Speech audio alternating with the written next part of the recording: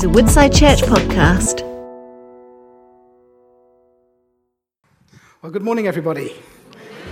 I'm Jonathan. I think most of you know me in some way or other. I've been here about 5 years with my wife, Lois. You often won't see us together because she's running around on a Sunday doing all sorts of things. But we belong together, me and Lois at the back. And my son Peter's at the back. My other son, Ben, has recently moved home. He's over at Great Denham today. And it's good to see you this morning. I am going to talk this morning, and my title is Pray Like Elijah. Now, an experienced preacher once told me, if you talk about prayer or sharing your faith, your congregation starts off feeling guilty. Because everybody feels inadequate in those areas. So if that's you this morning, can I just say, I feel totally inadequate to be talking about it as well. Same feeling, but no condemnation. I hope this is encouragement this morning. Encouragement to move on and to get where we all want to be. Now, although Pray Like Elijah is the title, I'm going to start somewhere completely different in the Bible, and I'm going to ask a question.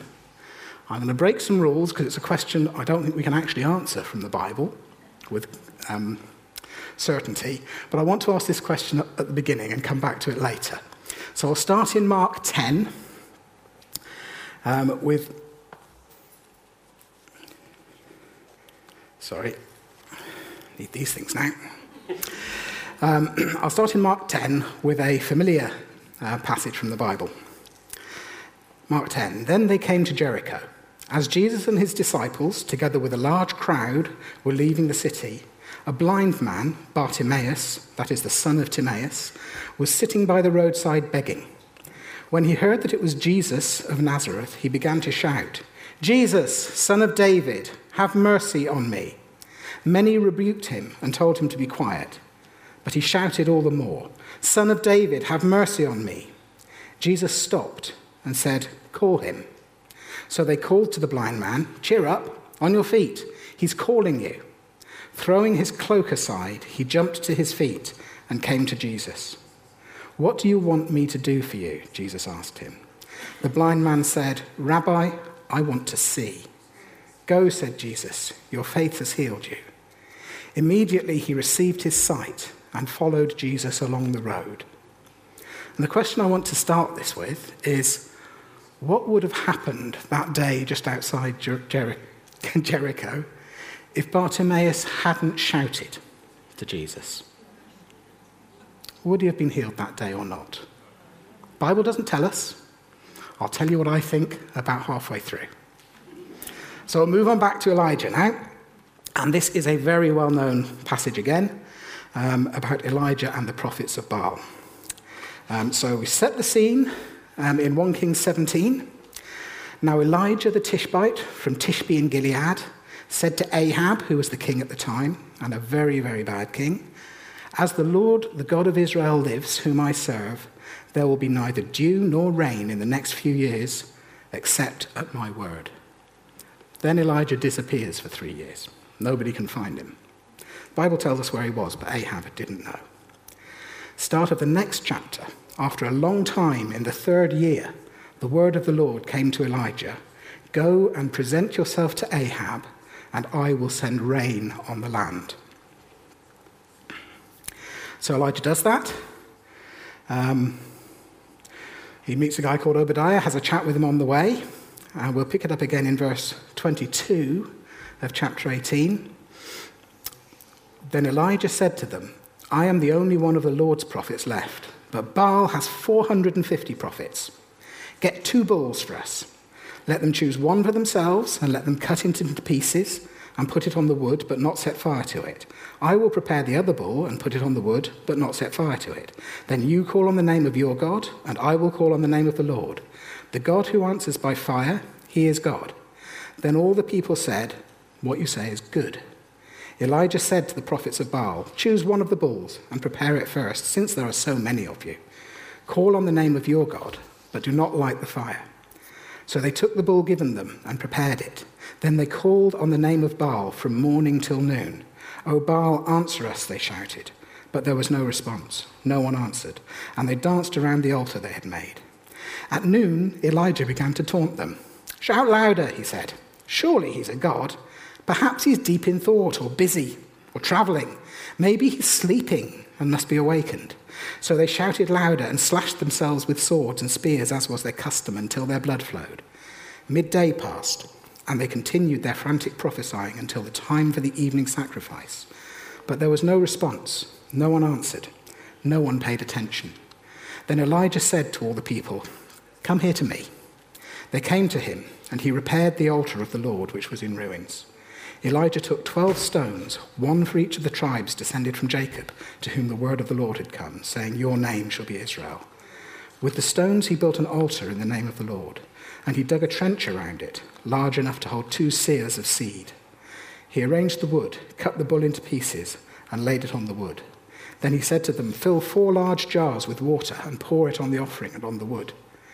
"Do it again," he said, and they did it again. "Do it a 3rd time," he ordered, and they did it the 3rd time. The water ran down around the altar and even filled the trench. At the time of sacrifice, the prophet Elijah stepped forward and prayed, "O Lord, God of Abraham, Isaac, and Israel, let it be known today that you are God in Israel, and that I am your servant and have done all these things at your command. Answer me, O Lord, answer me, so that these people will know that you, O Lord, are God, and that you are turning their hearts back again." Then the fire of the Lord fell and burned up the sacrifice, the wood, the stones, and the soil, and also licked up the water in the trench. When all the people saw this, they fell prostrate and cried, "The Lord, he is God. The Lord, he is God." Then Elijah commanded them, "Seize the prophets of Baal. Don't let anyone get away." They seized them, and Elijah had them brought down to the Kishon Valley and slaughtered there. And Elijah said to Ahab, "Go, eat and drink, for there is a sound of heavy rain." So Ahab went off to eat and drink. But Elijah climbed to the top of Carmel, bent down to the ground, and put his face between his knees. "Go and look towards the sea," he told his servant. And he went up and looked. "There's nothing there," he said. 7 times Elijah said, "Go back." The 7th time, the servant reported, "A cloud as small as a man's hand is rising from the sea." So Elijah said, "Go and tell Ahab, hitch up your chariot and go down before the rain stops you." Meanwhile, the sky grew black with clouds, the wind rose, a heavy rain came on, and Ahab rode off to Jezreel. The power of the Lord came upon Elijah, and tucking his cloak into his belt, he ran ahead of Ahab all the way to Jezreel. Excuse me. Very well-known story. Elijah prays a couple of times in there. He prays for the fire to come, and he prays for rain to come. But this is Elijah, isn't it? I mean, it's Elijah. It's one of the big prophets of God. So we're not going to learn from him, are we? He's a big guy. He's an impressive guy. It's Elijah. How can I learn from him? I can't emulate Elijah, can I? Well, if we turn forward into the New Testament, we'll find Elijah mentioned in the book of James. And this is what James says about prayer. He says, "Is any one of you in trouble? He should pray. Is anyone happy? Let him sing songs of praise. Is any one of you sick? He should call the elders of the church to pray over him and anoint him with oil in the name of the Lord. And the prayer offered in faith will make the sick person well. The Lord will raise him up. If he sinned, he will be forgiven. Therefore, confess your sins to each other and pray for each other so that you may be healed. The prayer of a righteous man is powerful and effective." Elijah was a man just like us. He prayed earnestly that it would not rain, and it did not rain on the land for 3.5 years. Again he prayed, and the heavens gave rain, and the earth produced its crops. What we find in James is he's specifically telling us, don't look at Elijah and think that kind of life, that kind of prayer is beyond us. Look at Elijah as your example. Elijah was a man. That word actually is the word for human in the Bible, so it's not male man, it's just a human being. Elijah was a human being, just like us. He prayed. And this is James's rationale for how he says we should pray in church, specifically for the sick. So, pray in faith for the sick. Does that sound difficult? Who's your example? Elijah. Remember, he was not special. He was like us. So I'm going to look at Elijah and how he prayed and just draw out some things from that story. And the first question I want to answer is there a secret to prayer? Is there something in there that all these great people in the Bible knew? Is there actually one thing that we can pull out about prayer that we all should know? So, got the books out, got the Hebrew and the Greek out, looked up all the people who prayed in the Bible. I concluded there is one key thing about people who saw great answers to prayer, one thing that they all did. Matty? There is one weird trick. I don't know if you see these things on the internet. Maybe you're not traveling the same place as I am, but you see these all over the time. You want something to achieve something, you want to lose some pounds, you want to find bargains. There's this one weird trick you can use. Well, there is one weird trick in the Bible. They all prayed. And I'm sorry, but these things are always that disappointing if you follow them. Everyone who saw answers to prayer in the Bible prayed. And I have to start there. I have to start with Elijah prayed. The reason I have to start there is because often I don't. I find it hard, as I said at the beginning. I'm not really standing up here as an example of somebody who's got it all sorted. Elijah prayed. Premier Christianity, the magazine and radio, Christian radio company, did a survey, I think it was about 2020, of prayer, discovered that 52% of non-Christian religions, 50% of the people in non-Christian religions said they prayed regularly. For Christians, it was 38%. Ouch. Ouch. I need to start here because I find praying hard. I'm not very good at it. Here's what R.C. Sproul, you may know the name, a well-known writer, very, very good, challenging writer. Here's what he said. Simply put, prayer has a vital place in the life of the Christian. One might pray and not be a Christian, but one cannot be a Christian and not pray. Prayer is to the Christian what breath is to life, yet no duty of the Christian is so neglected. What he's saying is that when we talk about our faith, we say it's about relationship with God. It's about knowing God, being known by God, and having that relationship with him. And when we talk about prayer, I don't know what prayer conjures up for you. In some denominations, it's a very sort of ritual thing. But prayer is just talking to God. Prayer is when we conduct our relationship with God by talking to him and expecting to hear back. Now, for me, last year, prayer has been really hard. 2020, 2021, it was great. I can remember thinking, cool, I've only got a couple of hours. I need to get on with it because I won't fit it all in. This year, so tough to pray. I've discovered that prayer is unique among all the things I do in that I can be too tired or too busy to pray when I would do almost anything else. If I have to get up for work or I have to get up because I've got an appointment to get to somewhere, I can do it. If I have to get up to pray or want to get up to pray, I'm tired. It seems to have that special place of being difficult to do beyond everything else that I do. I also find that I really want to feel like praying. I want to have that sense of, I want to go and pray. And when I'm praying, I want to have that feeling that God's there. And then I look in the Bible for places where it says to pray. Where does it say I have to feel like it? It just says pray. It just says pray. Now, obviously we want to know God. We want to feel that he's there. But it's not a precondition. And if we're not feeling it, we can still go on and pray. And then there's distraction. This thing, you recognize this thing? Oh dear, you open it up and you say, even open it up the Bible in the morning sometimes. And okay, let's go to John chapter, Andrew Neil's tweeted something. Or whoever it is you follow, or there's a TikTok or whatever. And 40 minutes later, it's time for breakfast.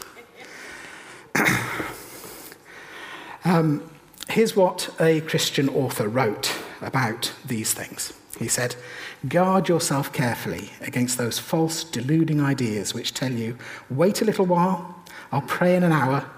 First, I must attend to this or that. Such thoughts get you away from prayer into other affairs which so hold your attention and involve you that nothing comes of prayer for that day.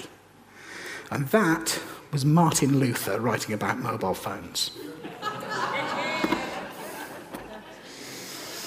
What I'm finding in what is admittedly a difficult year where it's difficult to pray is the important thing is to start. Put that over the other side of the room. For me, get a paper Bible so there's nothing distracting, and just start. Don't put it off, just start. And then we look at Jesus' prayer life and we understand why. The Son of God, God incarnate on the earth, spent so much time in praying. How can it not be essential for us? Because it's God inviting us into the throne room of heaven.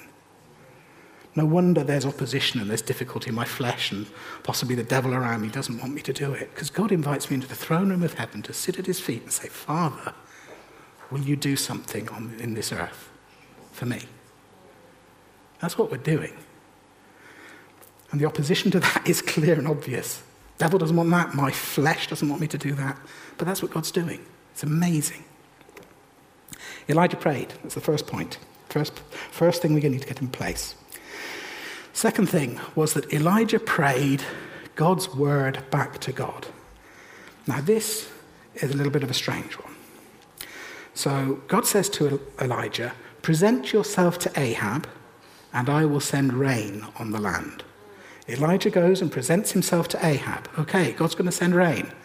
What does Elijah then do? He goes up onto the mountain and kneels down, puts his head between his knees and prays for all he's worth for rain to come. What's going on? God has said rain is coming. Why does Elijah need to pray? Why doesn't he say, I presented myself to Ahab, right now let's just wait for the rain? What's going on? Is God sovereign or not? Is he going to do what he said or not?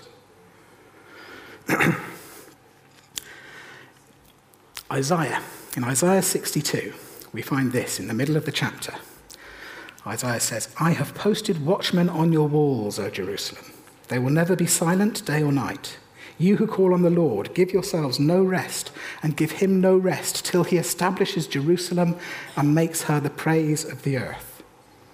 Now what you hear there is Isaiah saying to you who call on the Lord, you people who are praying in Jerusalem, don't you rest and give God no rest until he establishes Jerusalem, until he does great things for Jerusalem. Now that starts at verse 6. They're not showing you the verses there. Starts at verse 6. Verses 1 to 5 of Isaiah 62 is God saying, this is what I am going to do for Jerusalem. Yeah? And carrying on, verse 8, God says, I have sworn I'm going to do all this for Jerusalem. And yet in the middle of that, he says, get on your knees and make it happen. There's a mystery here. I'm going to skip the next slide, Matty. I'm just going to talk about it. God sent his prophet Jeremiah to look at a potter once and said, Jeremiah, look at the way that the potter can remake the pots. That's how your prophecy works, Jeremiah. I've made you a prophet to the nations. If you prophesy something to a nation that is bad and that nation repents and comes to me, then I will change that. I'll change my intention to that nation. If you prophesy something good to a nation and that nation falls away from me, then I will change my intention to that nation. It's not directly about prayer, but what we find is that God says things, God prophesies things and says he will do things, and our response is important in whether that happens or not. There's a mystery here. There's a mystery about God's sovereignty and our involvement in it. A little personal tale to insert in here. On Pentecost Sunday, Lois went off to church early, as she often does, and I was left with an hour or two. Peter was getting up, and as I often will if I can avoid this thing, sat down with the Bible. And because it was Pentecost Sunday, I thought I'll just open to one of the places where the Spirit comes. Not the first one. So I went to the Acts chapter 4, where they've been experiencing some opposition, the disciples, and they all get together and they pray. And they pray, God, make us bold. And the Holy Spirit comes to make them bold. And that passage really sort of impacted me that morning. I thought, this feels like something God wants me to bring. But it's not a word. I can't see an application for me to come up to the mic and bring. it's also a bit of a weird one just to come up and read that passage as a Bible passage, which is something I will sometimes do. What am I going to do with this? It seems that this prayer is important today. God's highlighting it to me. What am I going to do with it? It never occurred to me that I might just pray it. But I got to church that morning and Mohan was preaching, and he came over to me and said, I'm preaching this morning. You've been on my heart all week and I've been praying for you. And I would like you to pray after I finish preaching. I'm preaching on David and Goliath and how David faced Goliath, fought Goliath, and finished Goliath. And here I was turning up at church with my tags in my Bible in a prayer for boldness. I was flabbergasted by that. That sort of thing doesn't happen. Yeah? It never happened to me, that sort of thing. And so I think I've never prayed with more faith in public that was what God wanted me to pray. But then when I started preparing this, I was thinking, why? If God wants to make us bold, can't he just do it? If he wants to pour the Holy Spirit out and make us bold, can't God just be sovereign and do that? So my question is, when I'm doing that sort of thing, when God is prompting me to pray something that God wants, what is going on? And I think there are three things that are going on. Probably more. These are three I can think of. The first one is participation. If you go right back to Genesis chapter 1, God says, I'm going to create mankind in my image and let them rule the rest of the world. It's always been God's plan that he does not the great big dictator, but that we're invited into his plans and that we have that, originally, that rulership of the whole earth. Psalm 8, again, says the same thing. You've made mankind a little lower than the angels, crowned him with glory and honor, and made him ruler over creation. And so I think the first thing that's happening is God is allowing us to participate in the world from a position where we have an effect. Yes, God is sovereign, but he has decided to give us what the philosopher Pascal called the dignity of causality, which is a nice phrase. It means that we have the dignity in ourselves to be able to affect things through prayer. We're not just subject to, we are subject to God's sovereign will, but it's not just that everything happens as it was going to happen anyway and we can't do anything about it. He said you've got the dignity of causality. I like the phrase, which is my phrase, the privilege of participation. That God, in his wisdom and in his sovereignty, says you get to participate. And the prayers that you pray have real effect. Second thing that's going on is agreement. We are bringing ourselves, when we pray, into agreement with God's will. And we're saying, yes, I want that. Because God might say things and you think, no, don't want that. But we are actually saying, yes, this is for me. We're getting our wills in line with God's. Best examples in the Bible I can think of. Mary, when God says he's going to ruin her life. Yeah? I'm going to make you an unmarried, pregnant mother, and you're going to live with that for the rest of your life, but it's for my purposes. And Mary says, be it unto me according to your will. Obviously, Jesus. Jesus, not my will, but yours, God, he prays. I don't want to go through the pain of crucifixion, but I will, if that's your will.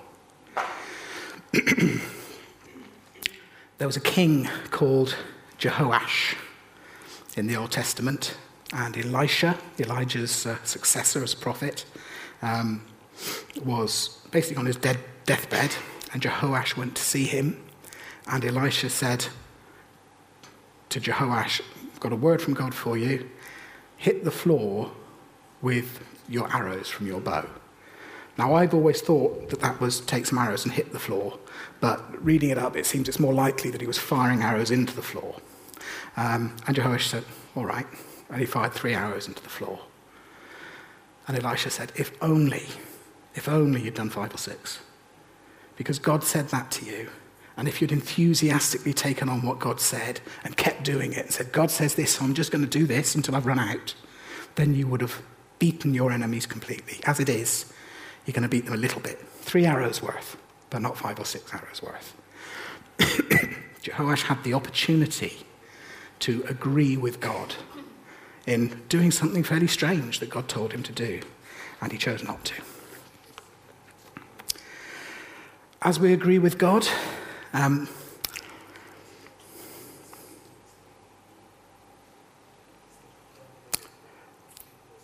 we need to avoid what is called in some Christian writings therapeutic Christianity. Now, therapeutic Christianity is where everything is about me. And it's characterized by, you'll know the prosperity gospel preachers. God wants you to be wealthy, and that's the main thing. And phrases like, live your best life. It's all about me and my self-realization, whether that's money or influence or whatever. Some of what God wants is not directly about me. In fact, lots of the really big things God wants is not directly about me. And he wants me to agree with him on those. That's why the Bible says, seek first the kingdom of God and his righteousness. And all the other things about your life and the things that you need to live, we'll sort that out. But seek the kingdom of God first. And the reason for highlighting that is the third thing that's going on is submission. Submission to God's will. We don't just agree with it, but we submit to the impact that that has on our lives. I was in a prayer meeting a long time ago, basically a prayer for revival meeting, small group of people at a church. And a guy prayed, and the prayer meeting moved on, and I didn't hear anything else, because I was sitting there thinking, did he really pray what I think he just prayed? Because everything in his prayer said, God, please will you send revival, because I find church really boring. Now, I'm probably maligning the guy. I can't remember exactly who it was. It was one or two people, but lovely guy, Christian guy. And I would be maligning him to say that's the attitude he took. But I remember that because every time after that when people have started talking about revival, or when I've read books that talk about revival, I'm thinking, what would that actually mean to be part of that for me? You read about, the revival was great. Is it going to be great meetings? Is Sunday mornings going to be wonderful? And then I go away and come back again next Sunday morning, and you read about revivals. Well, we met every day for 2 years. Who was meeting? What was the impact on their lives? Because if I want to be involved in that, that's going to be me. What's that going to do to my hobbies, to my work, to all the other things I do and that I value? On the day of Pentecost, a church of 120 people became a church of 3,120 people. Right? Round figures, probably. That means that everybody in that original 120 had a 25-person small group to look after. No exceptions. If you're in that original 120, God moved, you now have all these baby lambs to shepherd. Yeah. Now, it probably didn't work exactly like we work, but think of things in those terms when you're thinking about the prophecies that are going on at the moment that God's going to move. Yes, it will be great, but it will cost. Boy, will it cost. When Jesus told his disciples to pray to the Lord of the harvest to send out labourers into the fields, do you know what the next thing he did was? He sent them out. The people that he told to pray, he said, right, I've told you to pray this, you've prayed this, go out into the fields. You are the answer to your own prayer. That's the sort of thing God does. He gets you praying something, and he makes you the answer to the prayer, and you pay some of that cost. And I'll tell you, we should be at the point where we say, what I see happening is so worth it that I'll happily pay that cost. If we can bring people to know God in Bedford, and it costs us our hobbies, that's a trade well worth it. It's difficult to think in those terms, and I struggle with it. I want to do this, and I want to do this. I particularly want to sit and watch the telly, and we'll go to bed. But that's what God's calling us to. Looking at that cost, praying it, knowing it's going to cost us. So I'm going to come back now to that question about Bartimaeus. Does he get healed if he doesn't cry out to Jesus? And my answer to that is no, I don't believe he would have been. I don't believe the woman with the issue of blood that Ruth spoke about a few weeks ago. I don't believe if she hadn't forced her way through the crowd to touch Jesus' coat, I don't believe she would have been healed. I don't believe the centurion's son would have been healed if the centurion hadn't gone to find Jesus. All of these people, Jesus said, your faith has made you well. Your faith has got you what you want. And the faith is in the prayer and in the action. Point 3. Elijah prayed earnestly. Sorry, that's the end of the what's going on. And we're back to the original 4. I'm a couple of bullet point indents deep, really. Elijah prayed earnestly. Now what that says in the Greek is Elijah prayed with prayer. Often in the Bible they repeat things in the underlying languages to emphasize it. So Elijah prayed with prayer. He really prayed. So we could take the word earnestly and replace it with diligently. So if you would, exercise for yourselves is to go back and listen to all of last week's excellent preach on sluggard versus diligent and apply that to prayer, because all of it applies. Elijah prayed with prayer. Jesus told parables specifically about always pray and never give up. And Brenda has prayed every day about something God has said and has seen some of it so far. That's the example, folks. That's what this is about, diligently, earnestly. The 2 questions that will drive that are what really matters to me and where does my help come from? What's important? If you go back to the therapeutic thing, is it all about me or is it about God and his plans as well? Because all of the things that we pray for ourselves are good. It's good to pray, but not only that. What really matters to me? And then, where does my help come from? Which is a quote from the Psalms, and the answer is, my help comes from the maker of heaven and earth. If you've got those 2 things sorted, what matters and where can I get the answer from? You will pray. Except, are there times when you shouldn't pray? Any times when you should not pray, assuming that you have the faith? Did God ever tell off one of his servants in the Bible for praying? Well, I found one. Point 4, Elijah's... Oh, we got to the end. It should be on... Point 4, Elijah's prayer of faith matched his life of faith. He wasn't just praying, he was living it. So... Buried in that passage in Kings that we read, God says, go and present yourself to Ahab, and I will send rain on the land. Now, Ahab was murderous for God's prophets. Absolutely murderous. He'd killed them all. And on the way to see Ahab, Elijah comes across a guy called Obadiah who's hiding some prophets. And Obadiah reminds him that this is what Ahab and his wife Jezebel, who's even worse, what they do to God's prophets. And... Obadiah is not quite sure that Elijah is really going to go and show himself to Ahab. And Elijah says, as the Lord Almighty lives, whom I serve, I will surely present myself to Ahab today. So it's not just the prayer. Elijah is saying, God has told me to do this, and I'm going to do that. And yes, Ahab may execute me, because he's executed hundreds of other prophets so far. Obviously, when Elijah then gets to the Mount Carmel, he stands up and he prays in faith for fire. Imagine if God had not answered that one. That would have been the end for Elijah. And so my answer to is, are there times you shouldn't pray? Only if you're supposed to act. When Moses and the people of Israel were standing on the edge of the Red Sea with Pharaoh's hordes of armies coming towards them, Moses said to the people of Israel, don't be afraid. Stand firm. You will see the deliverance the Lord will bring you today. The Egyptians you see today you will never see again. The Lord will fight for you. You need only to be still. And then the Lord said to Moses, why are you crying out to me? Moses is there, and it doesn't actually tell us what Moses cried, but Moses says this great thing of faith to the Israelites, and then presumably cries to God, God, do something. And God says, why are you crying out to me? Tell the Israelites to move on.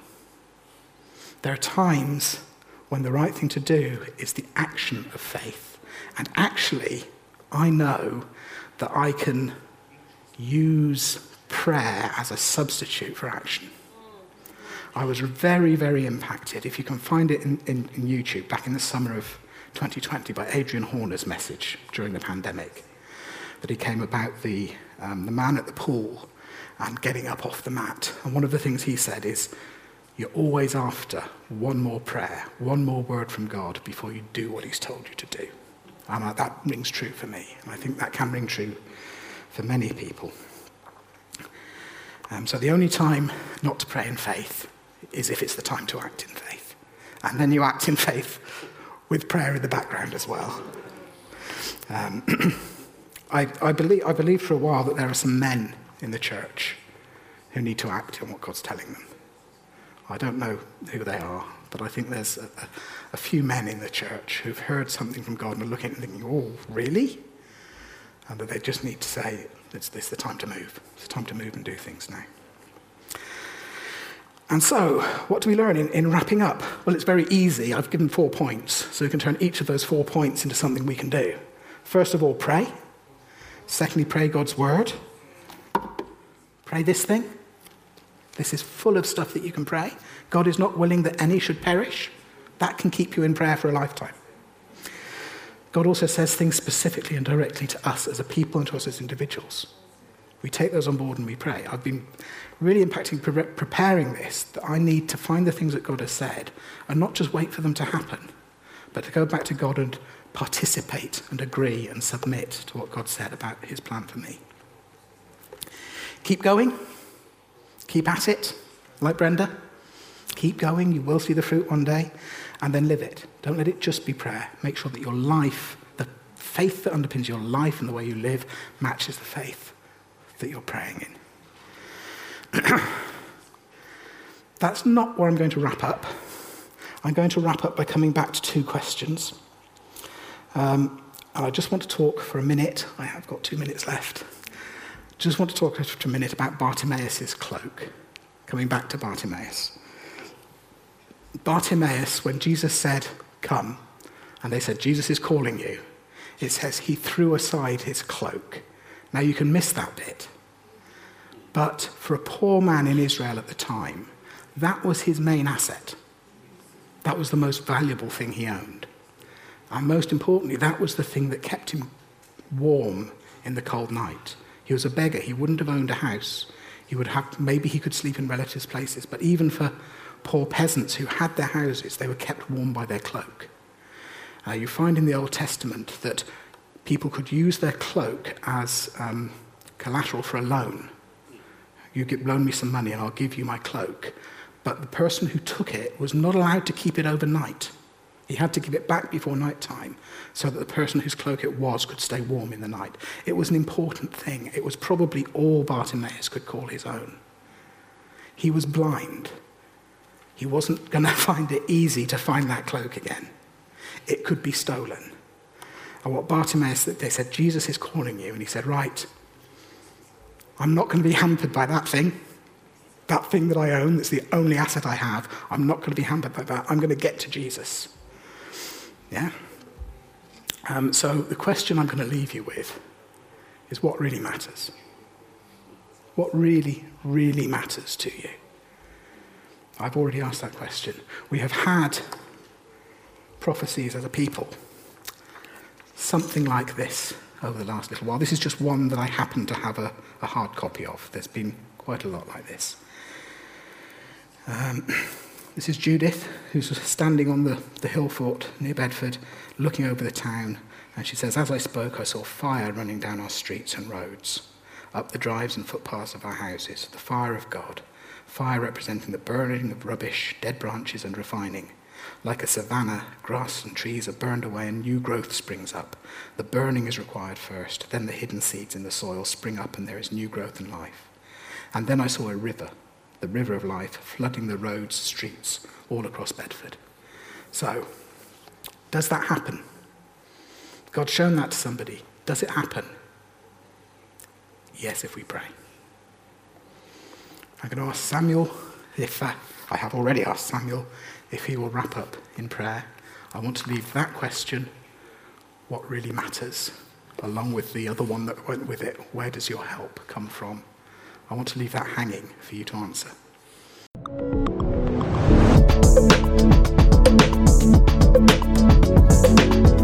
You have been listening to a Woodside Church podcast. For more information, visit woodsidechurch.com.